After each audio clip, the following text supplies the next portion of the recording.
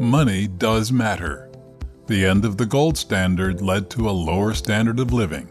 By Andre Marquez, an Audio Mises Wire narrated by Michael Stack.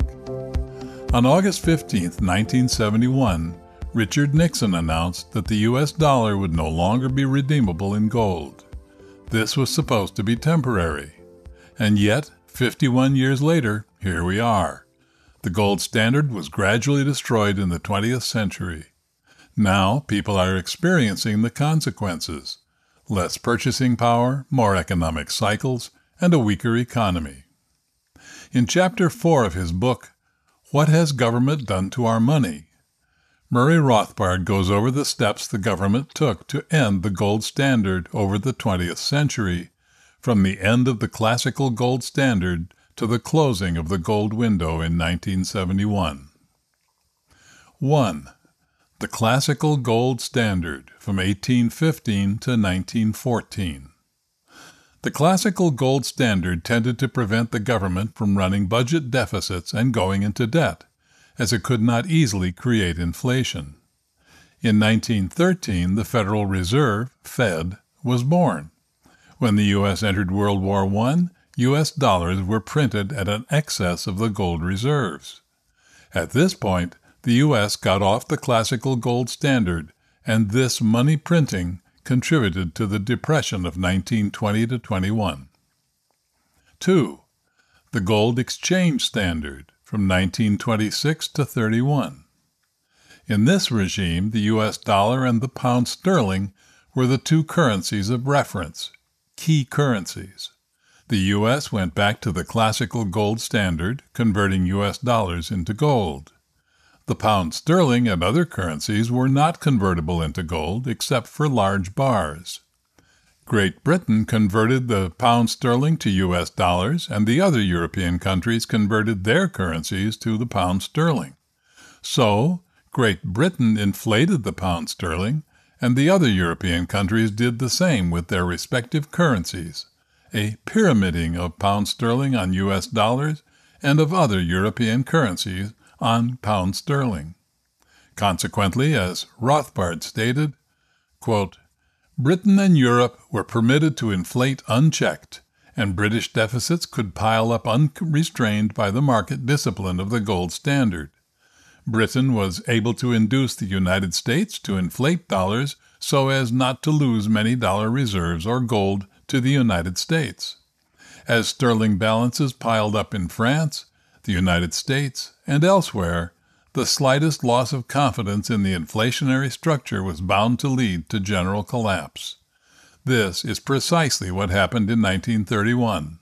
The failure of inflated banks throughout Europe and the attempt of hard money France to cash in its sterling balances for gold led Britain to go off the gold standard completely. Britain was soon followed by the other countries of Europe. End quote. 3. Fluctuating fiat currencies from 1931 to 45. In 1933 to 34, the U.S. abandoned the classical gold standard once again. The U.S. dollar was defined as 1/35 of an ounce of gold, and only foreign governments and central banks could convert it into gold. So, there was a certain link to gold, but the U.S. was in a floating exchange rate regime. As Rothbard stated, by cutting the ties to gold, this regime leaves the absolute control of each national currency in the hands of its government, which can allow its currency to fluctuate freely with respect to all other fiat currencies. The flaw is to hand total control of the money supply to the government, and then to expect that it will refrain from using that power. The disastrous experience of the 1930s world of fiat paper and economic warfare led the United States authorities to aim the restoration of a viable international monetary order. 4. Bretton Woods and the New Gold Exchange Standard from 1945 to 68. Thus enter the Bretton Woods system, conceived and implemented by the U.S. at a conference in Bretton Woods, New Hampshire, in 1944, and ratified by the U.S. Congress in 1945.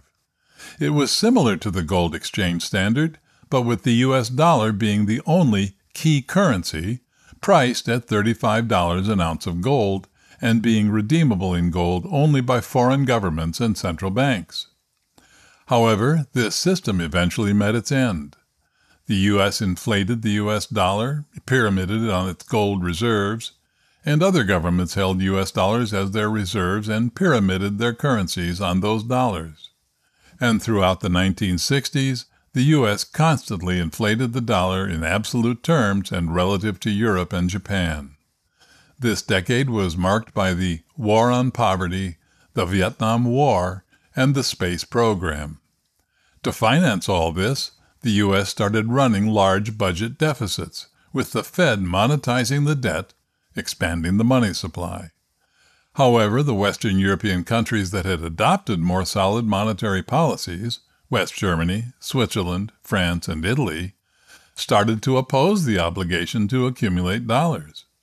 Europe began to redeem dollars in gold, and the Bretton Woods system began to collapse in 1968, ending in 1971 when Nixon suspended the redemption of the U.S. dollar in gold. 5. The closing of the gold window and the rise of the floating exchange rate regime, from 1971 on. In order to keep the redemption of the U.S. dollar in gold, the U.S. government had two options. First, cut spending and taxes to reduce the budget deficit. The supply of money would decrease and the U.S. dollar would appreciate, which would allow prices to fall to levels that would be consistent with an ounce of gold at $35 and restore demand for the currency. Or second, dollar devaluation. This would mean that the price of an ounce of gold would have to rise to a level that would be consistent with the supply of U.S. dollars and the higher prices for goods and services. But this would require the government to reduce the budget deficit to prevent future devaluations. Both options were inconvenient for the government. Thus, in February 1973, after two devaluations of the U.S. dollar that raised the price of an ounce of gold to $42.22, the closing of the gold window became permanent. Therefore, the U.S. dollar returned to the floating exchange rate regime as in 1931-45, but with no link to gold. As a result, the U.S. dollar devalued, and the 1970s were marked by stagflation. In 1980, the price of an ounce of gold was $850. The price of oil rose from just under $3 a barrel in 1970 to just under $40 in 1980. The Consumer Price Index, CPI, was over 14% in 1980. It was only in the early 1980s that the CPI began to decline, when Paul Volcker, Fed chairman at the time, raised the federal funds rate to almost 20%. However, in 1980, the U.S. federal debt was only $930.2 billion. Thus, it was possible to significantly increase interest rates without causing major impacts on the economy. Today, the federal debt is above $30.5 trillion. The Fed can't raise rates without crashing the economy. The U.S. has gone from being the world's biggest creditor in the early 1970s to the world's biggest debtor today. The U.S. has more debt than all other governments in the world combined. As the federal funds rate rose, the U.S. dollar appreciated, and there was a restoration of confidence in the currency. This, along with the fact that the U.S. dollar was already the currency in which oil and other commodities were priced, allowed the U.S. dollar to remain the main world reserve currency. And this, along with the fact that the U.S. dollar has been unbacked since 1971, has allowed the U.S. to inflate it over time, destroying its value.